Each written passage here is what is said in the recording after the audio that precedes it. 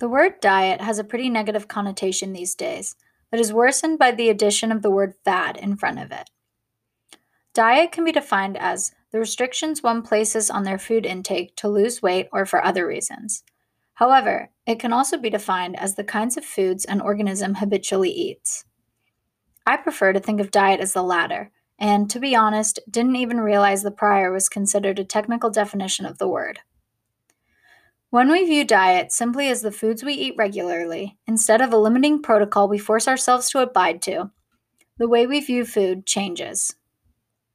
Anyone who knows me is probably rolling their eyes right now because I'm pretty much always avoiding certain foods or tweaking my diet or rearranging my macronutrient profiles.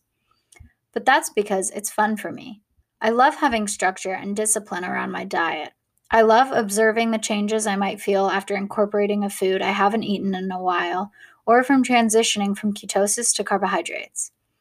And I love learning about the research supporting or contradicting different dietary patterns. This week, I'm going to be sharing with you 4 of the most popular diets around today, and some information on each. I also want to quickly mention that I started up a Patreon. So if anyone wants to donate to this podcast, you now have the ability to do so. The link is in the bio, and your contribution is much appreciated.